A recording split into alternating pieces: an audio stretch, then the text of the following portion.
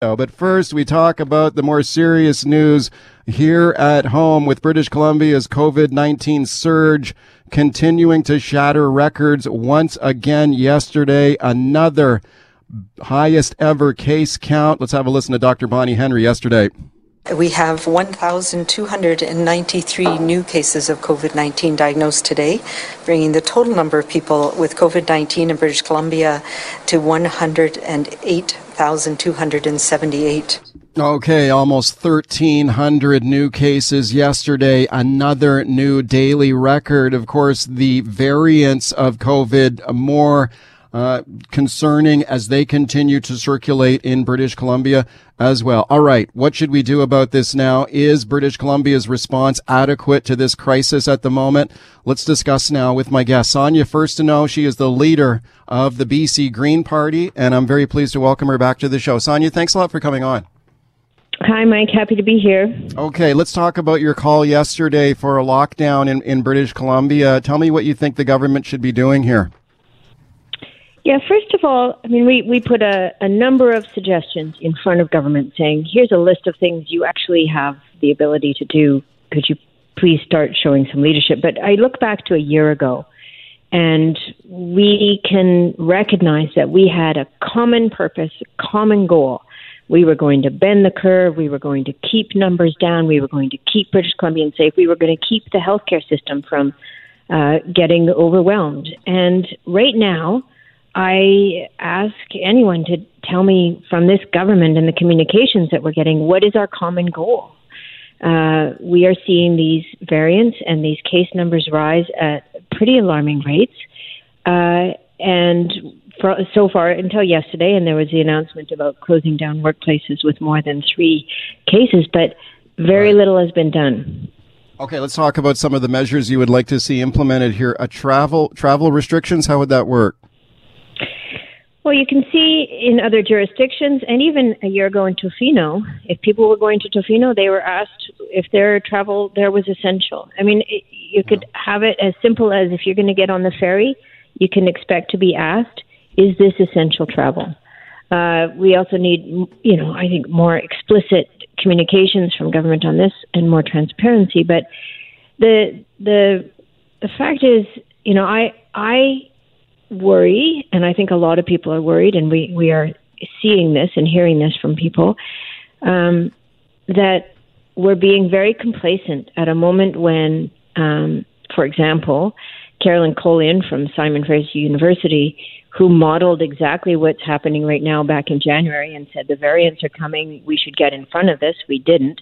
And now she's saying if we just leave things as they are, we could have up to 3,000 cases a day by the end of April. Okay, so if you brought in a non-essential travel ban, then you'd obviously have to have some enforcement, right? Like you had Horgan earlier this week was asked again about a travel ban, and again he appeared to kind of rule it out, saying, "Well, how would you enforce that? What are we supposed to do? What are we going to do? Like, how are you going to enforce it?" He could call up the premiers of Manitoba and the Maritimes and ask how they've done it, because they have absolutely been able to have travel bans in the Maritimes and Manitoba, both areas which have seen their numbers stay low. In fact, while most of the country is announcing, further measures, out in the Maritimes, they're opening things up because they've succeeded at keeping their numbers down. All right. So, so we'd set up checkpoints. So you'd stop people in their cars, or if they're getting on a ferry, and saying, "Where are you going?" And if it's not essential, you tell them to turn around, go home. Yeah, I mean, I think, first of all, being really clear about what we expect as what is and is not essential travel. And, taking measures. A year ago, we all stayed home for several weeks on end. All of us, right? We had that common purpose, and we had 1/10 of the number of cases that we have right now. So, again, what we're putting on the table here, all of these suggestions we're putting in front of government, is to say, we think that we need you to step up, show the leadership that British Columbians want to see right now, and identify how you're going to navigate through these growing numbers. It's not okay to put the burden on individuals to say, well, it's all up to you, because it's not, this is a global pandemic, and and we need the government to step in and take measures. Okay, just one more time, though, on the enforcement, because I think this is one of the key points. So on BC Ferries, for example, so you would anticipate that BC Ferries staff would be questioning people as they get on a ferry and asking them where they're going and what they're doing.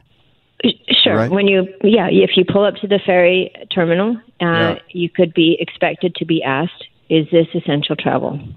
Right, and if it's not, you're not allowed to go on. Yeah, you should not be doing it. Okay, what about shutting down schools? You want schools shut down? I think if we looked at a targeted period to put the schools online and get all of the teachers vaccinated, right? This is what teachers have been asking for a long time, and ensure that we're not seeing these variants take off. The concern with the variants, and I'm sure you looked at the numbers, Mike, but the positivity rate is really high across the board in BC, significantly higher. In fact, per capita, we have higher rates in Ontario right now. Right. So if you shut down the schools, and Bonnie Henry's been asked about this on almost a daily basis, why not shut down the schools? And her answer is consistent that they're not seeing COVID spread in the schools. I mean, they are seeing individual clusters and cases in schools, but she says that's basically cases that are caught in the community, and then someone goes to school and they're positive and then they stay home. They're not seeing widespread spread of the virus in school settings. So therefore, she keeps the schools open. But you disagree with her, right? Well, what I've asked in the past, and I think is really important, is, okay, be really transparent with the data. Show us the data, but also show us the research and the evidence that you're using, because we know in other jurisdictions, the UK, Denmark, for example, when the variants hit there, they closed everything down. They now have positivity rates hovering at 1%. We're at about 10%. So tell us why the measures being taken in other jurisdictions based on the evidence that they have are not applying here. Explain what is informing your decision making and your position on this.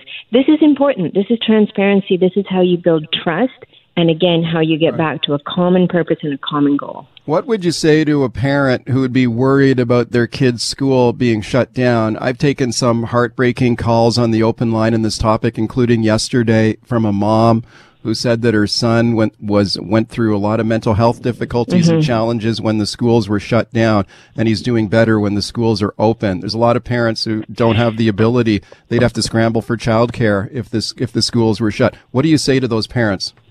Yeah, I understand. And my kids as well. I know it's better for them to be in school. I also think that we have to look at the implications of long COVID on young people and on teachers, and we have to consider how can we quickly get this under control so that we're not in this month after month after month of these rising cases. Okay, you also want to temporarily close non-essential businesses. What's the definition of that? What's a non-essential business that would be shut down? Well, just like we did a year ago, Mike, so anything that, isn't groceries or pharmacies, but also supporting businesses, supporting workers through a short period so that the race between the vaccines and the variants, we give the vaccines a chance to win this race. Okay, so if you're not a food store or a pharmacy, your business would be closed, correct? Yeah. So these are ideas and suggestions we're putting on the table. Absolutely. Yeah. But we are also saying that this would have to come with support. We recognize just how hard this has been. Okay. You've got everybody talking today, certainly, about these ideas. I appreciate your time today. Thanks a lot for coming on. Thanks, Mike. All right, welcome back to the show. This is Mike Smith. Let's talk about the power of Amazon now. The online retail giant continues to grow and become more powerful, racking up record profits. Amazon owner Jeff Bezos, still the richest human being on the planet. He is now worth $177 billion. The pandemic did not matter. His personal wealth has grown another $67 billion over the last year. The pandemic has been good for business at Amazon. Their stock prices soared. Amazon shares up 76% last year. But is Amazon too big? Is it too powerful? Is the dominance of Amazon unfair to smaller, local retailers. Let's discuss now with my guest, Ron Knox. He's a senior researcher and writer at the Institute for Local Self-Reliance. Their mandate, they oppose excessive corporate control. They want to empower thriving local businesses. Ron, thanks a lot for coming on. Hey, Mike. Thanks for having me. Thank you for being here. Okay, I find Amazon fascinating. I do occasionally shop at Amazon. I find the prices and the service are good. I guess a lot of people would feel that way about them, but what do you think about it? Like, they're too big, they're too powerful, they should be broken up? What do you think?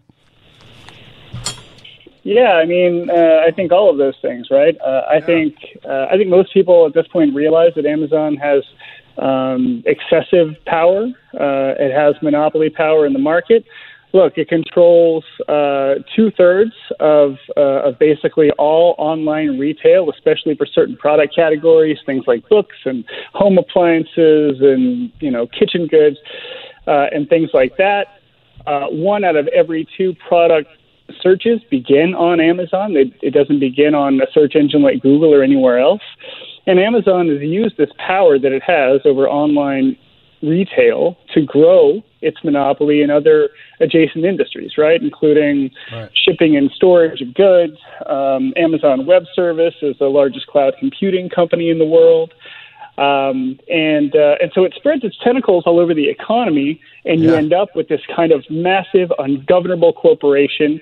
And we think that's bad for small local businesses. We think it's bad for workers. We think it's bad for shoppers. And lots of solutions, but certainly breakup is one of those. Okay, I know in the United States you've got antitrust laws there, and monopolies, like you mentioned, there can be government control over them and regulation. And it's interesting to see, like, you've got a new coalition of small business groups this week in the United States launching a campaign for tougher antitrust enforcement here to maybe break up Amazon. Do you think, and they include like the American Booksellers Association, for example, as you just mentioned, bookselling. Like, do they got any hope here? I mean, you got a Democratic president and a Democratic Congress now. Or do they show any willingness to break up Amazon?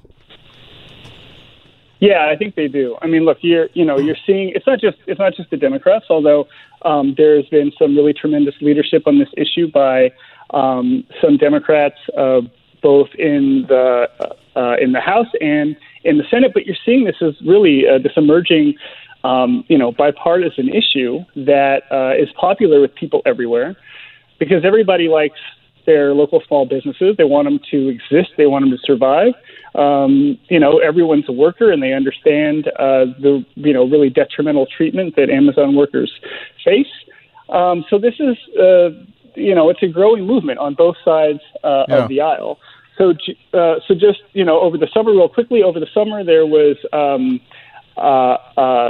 massive investigation done by the House Judiciary Committee looking at the monopoly power of multiple tech platforms, including Amazon.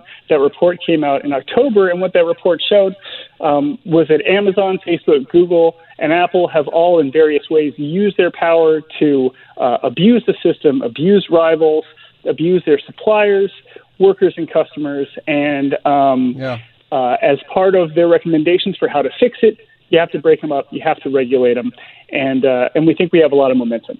Okay, well, that would certainly be music to the ears of some regulators and politicians who would like to agree with you and want to break up Amazon, including Democratic Senator Bernie Sanders. Let me play a clip here for you, Ron, of Bernie Sanders here talking about Amazon. Here he is.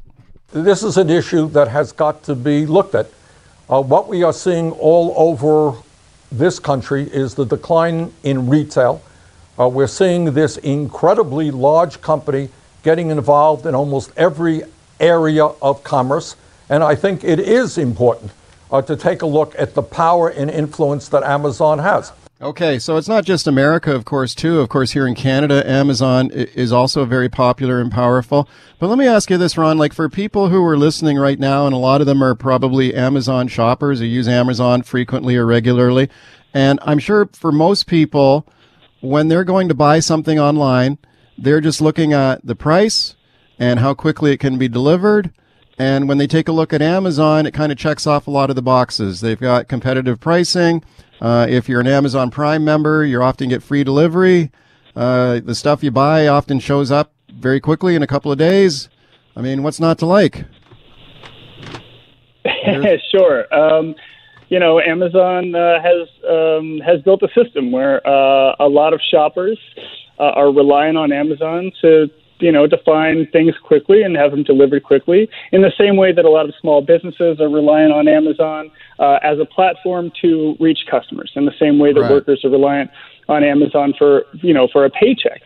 We think that breakup, it's a scary idea, right? You talk about, breaking up a company, breaking up Amazon, you think, geez, what's going to happen next? If you break up Amazon, what does the day after breakup look like?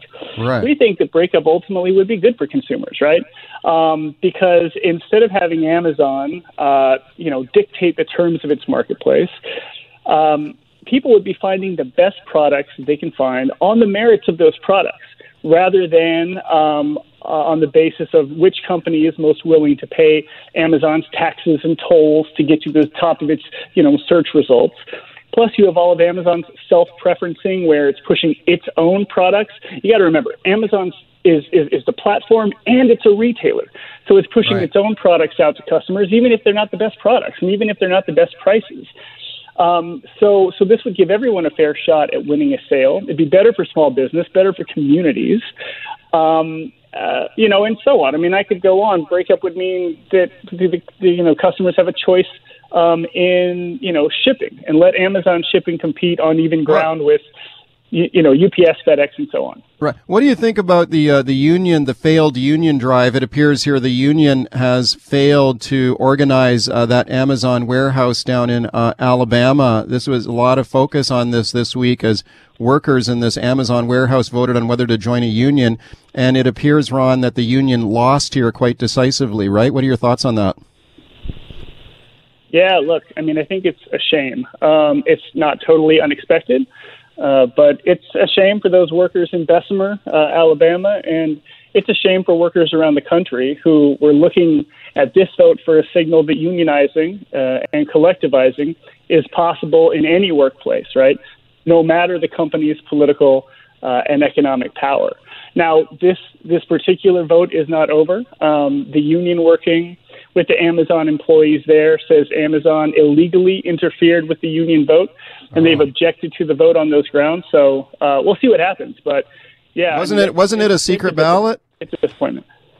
Was it a secret ballot? It was it was a secret ballot. But what the union is saying is that Amazon interfered with the vote in multiple ways, and what it exposed is a few things about Amazon. First, it confirms what I think most folks understand, and that's Amazon has grown very powerful. It's clearly willing to use that power to hurt workers. It also shows just how brazen Amazon has become, right? Because it's so used to operating above the law. It believes it is above the law, and its behavior during this union vote has given the world a clear, unfettered look into Amazon's complete disregard for any kind of democratic external governments. Okay. I could give some examples of the various ways that Amazon, interfered. Let's fit in this vote, but. All right, welcome back to the show. Talking about Amazon. Is it too big, too powerful? My guest, Ron Knox, Institute for Local Self-Reliance. Let's go to your phone calls and see what you think about it. Robert on the line in Kelowna. Hey, Robert. Hi, I'll just talk about, they want to unionize Amazon. I've been in the union for about 30 years. I worked in Toronto. And not all unions are unions, because I've seen some guys who are in some unions there. They're getting just basically minimum wage. There's no benefits. And they were collecting dues from them. So I think if they ever unionize Amazon, they better check to make sure that the union is one that's actually a reputable one, and that actually will give them, not some guy that started up some union said now we're unionized. Okay, well, thanks. Well, the union that tried to organize at Amazon is the Retail, Wholesale, and Department Store Union, which, Ron, you correct me if I'm wrong. I think that's a pretty big major union, isn't it? Yeah, that's exactly right. It is. Yeah. It's a big union here in the States. Yeah, so my point about the secret ballot earlier was you were mentioning that, Amazon has been accused of unfair tactics in this union drive, but at the end of the day, the workers go into a booth and they mark a ballot in secret. So, I mean, isn't that the ultimate test of whether workers want to join a union or not? They have a secret ballot, and that most of them said no to the union. If it was if it was a secret ballot in a vacuum, sure. But it wasn't that, right? You have months and months of Amazon pressure, these forced meetings with employees, Amazon putting ballot collection boxes on its property after the government essentially told them that they can't. So you have all these intimidation tactics. This poisons the vote, and it spoils what should have been a fair and free union election. All right. Okay. Mary calling from Vancouver Island. Hi, Mary. I've seldom used Amazon and don't plan to. How do you think that you get your packages so quickly? It's because of the workers in these warehouses who barely get a bathroom break, who are being injured and timed for how long it takes them to get packages off the shelves or whatever the heck they do. It's a terrible company, and it should be broken up or whatever. Okay, Mary, thank you for the call. Well, I'm glad you talked about bathroom breaks. Ron, what about this story this week about, was it Amazon truck drivers were being forced to urinate in bottles or something? Yeah, that's right. And Amazon tried to deny it with a cute tweet at a lawmaker here in the U.S., and then, of course, it was proven to be true, and Amazon had to apologize. But, yeah, look, it's indicative of Amazon's power in the market, the power it has over workers. And, look, it's allowed to treat, these workers really terribly because it's expanding so quickly. It's offering these jobs in a bad economy, pandemic economy, and it's abusive. It's part of why we feel the breakup is so crucial to ending Amazon's power, because you can really only end these kinds of abuses if you break apart the company, you make it compete, you make it offer workers better protections, better wages, better working conditions. That's the plan. Okay, Glenn in Maple Ridge. Hey, Glenn. Yeah, I'd like to say congratulations to Mary, because she made some really good points. I'm a little biased because I'm a union man myself, and I believe that I also know that companies also need to make money, and unions sometimes can get to be too big and fat. I understand that fact, but lest we forget, because we've got a lot of callers that call into CKNW. What have the unions brought in since the turn of the century? They brought in 5-day work weeks. They brought in safer workplaces. They brought in standards of work, of pensions, and not just pensions, but I mean just general upbeat of increased wages and standards of living. And Amazon is all about their profits, and from what I understand, and we have a big Amazon warehouse place right out in Delta there. Yeah. And the working conditions there are go. Yeah, your pee breaks must be like 30 seconds, or like you're gonna get tromped on. And thanks, Glenn. Okay, Glenn, I got to jump in there. Speaking of taking a break, we got to take one now, but I do appreciate your call. And Ron, we're out of time. Boy, it's an interesting topic. We got more calls. We'll just have to have you back on. But thanks a lot for coming on today. That sounds great, Mike. Thanks so much. Up in the sky, look! It's a bird! It's a plane! It's Superman! Okay, yes, indeed. It is Superman, and up and away indeed. Let's talk now about the highest price ever paid now for a comic book. The record has just been set for Action Comics #1. This is probably the most iconic comic book out there. Of course, it is the first appearance of Superman, and a beautiful copy of this comic book just sold for a record high price. And I'm just nerding out, geeking out on this I like comic books myself. I got a modest collection of comic books at home, but man, oh man, Action Comics #1, record price. Let's check in with Matt Nelson now. He is a vintage comic book expert and appraiser with Certified Guarantee Company. That's the leading comic book grading service. Matt, thanks a lot for coming on. Well, sure. No problem, Michael. Thanks for having me on. Pleasure. Okay, Matt, lay it on me. How much did this comic book sell for? I think it was $3.25 million. Yeah, yes, you are correct. It is $3.25 million, and of course that's U.S. So I just did a quick calculation. That's over $4 million Canadian, which is just extraordinary. So Matt, tell me about this comic book, because I know you've seen this book. You've seen this book over the years. This is a famous book, right? This particular book. It is, yeah. There's a handful of high-grade action ones out there. They're all famous. They all have a great story to them. This particular one is really interesting. It surfaced in the 90s, the early 90s. It walked into a comic show inside a Life magazine. Someone had brought it in, and I guess they'd been sitting on it for a long time. And, of course, as soon as they brought it in, all the dealers just lost their minds seeing how, not only was it an action one, but it was a beautiful copy. And so it sold back in the early 90s, and then CGC, my company, we opened in 2000, and it was one of the first comics that we graded in 2000. Obviously gave it an 8.5 on a scale of 1 to 10. And since then, I think the book has changed hands 3 times. This is the 3rd time. Right. And each time, obviously, it's sold for more and more money. Yeah, how much did it sell for back in the 90s? It sold for, I believe, $135,000. I think it was in 1993. Oh my God! So $135,000 and now $3.25 million U.S. That's extraordinary.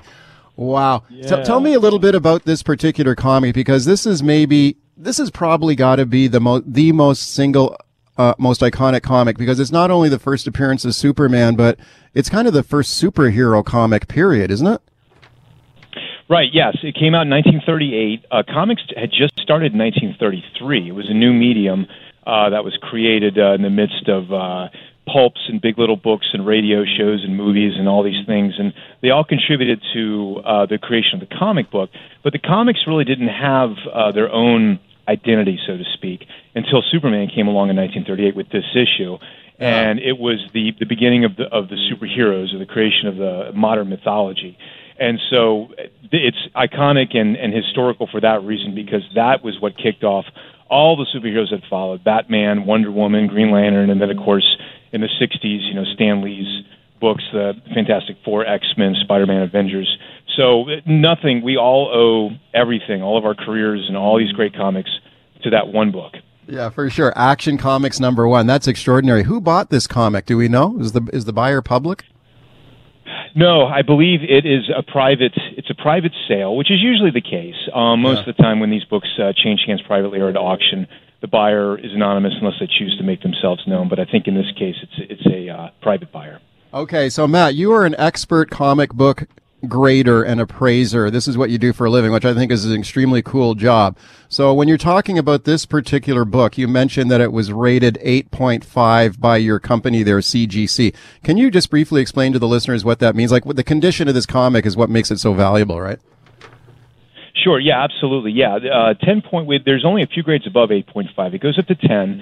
So above that would be 9.0, 9.2, 9.4, 9.6, 9.8, 9.9, and 10. But for a comic book from this era, 8.5 is an extraordinary grade. In fact, there's 2 other action ones that grade 9.0 out there. Wow. And so far to date, that's the highest grades we've ever assigned. Most copies, there's only about 100 in existence. We've graded about 65 or so. And they range, most of them are in low grade or they're restored. So, there's very few that are actually up in this end of the scale. And there's probably not going to be much out there. I think at this point they've all been discovered, or most of them. So, and most of the ones that turn up these days are low grade. So this is easily one of the best existing copies. Yeah, just an extraordinary book. That's really cool. And it's really cool that you were able to see this book a few times over the years. And you mentioned that it surfaced, or I guess it was kind of discovered in the 90s when someone came into a comic book show and it was tucked inside of a magazine, did you say? Mm-hmm, yeah, right. Yeah, I wasn't there. I heard this. I heard this at the grapevine, over the years. But it was brought in, and there's so many different strange ways that comics like this turn up. There was a copy of Action One that turned up about 7 or 8 years ago. That was found on the wall of a house.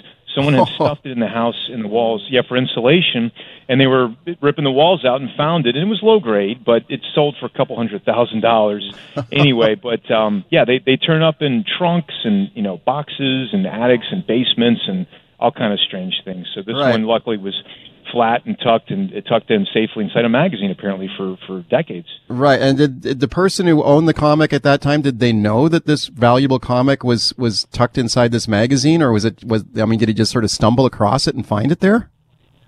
Yeah, I don't know the whole story on that. It'd be a great story for someone to write about. But yeah, they probably found, usually what happens is they find it. It's such an iconic book, even back in the 90s, that most people, they recognize there's some value, but usually they get online, or they start doing research, and then they find out that this book's worth a lot more than they thought. And then, of course, there's usually a feeding frenzy that occurs once it reaches the comic industry. And, and it fetches huge money. Hey, so, Matt, what's it like for you as a guy who's like a comic book expert? You're one of the world-class appraisers of comic books, and you've seen this particular famous book over the years. Like, when you're holding a book like that in your hands, it's worth like millions and millions of dollars. Like, what is that like for you as a comic book guy? Well, it's an incredible feeling, to see, because I've seen so many action ones over the years. I've seen, probably half of them. And it's the condition, because, I always get a thrill seeing an action one, but on top of that, to see one in this condition with the white pages and the full gloss and the deep inks, the colors, it's just something to behold. And it's a showstopper. It comes in the grading room, and everybody stops what they're doing to come take a look. And, I bet. That must be cool. What do you think about the value of this book, like going for $3.25 million and just soaring in value like that? Like, do you think that these super rare high-end comic books are they like a good investment? Oh, they're a great investment. In fact, I think this is going to be this is actually going to be a good deal in a couple of years. The book this copy just sold a couple of years ago for 2.2, I believe, 2.25 million. So wow. And when did it sell? When did it sell for 2.2 million? I think 2018. Gee whiz! And it's gone up more than $1 million since then. Correct. Yeah, and two things are going on. One, obviously, comics are booming because of the movies and all of the interest in the media, and we're at the zeitgeist in terms of the culture of comics and how they've merged in with this, and everybody's reading them, everybody's going to the shows, watching the movies. And so, there's young people that are being introduced to comics now, and that's what's going to perpetuate the hobby and the interest going for decades ahead. So, we're seeing tremendous growth in that regard. And the second thing is that with COVID, I think directly or indirectly, it has recently caused a huge surge in interest in the collectibles market. It's not just comics, but baseball cards, coins, everything, tangibles. And so there's been tremendous growth just in the past year in sales, and I don't see that slowing down anytime soon. So I think with those two factors, future's bright for comics. Matt, it was awesome to have you on today. Thanks a lot for coming on. Well, no problem, Michael. Thanks for having me on.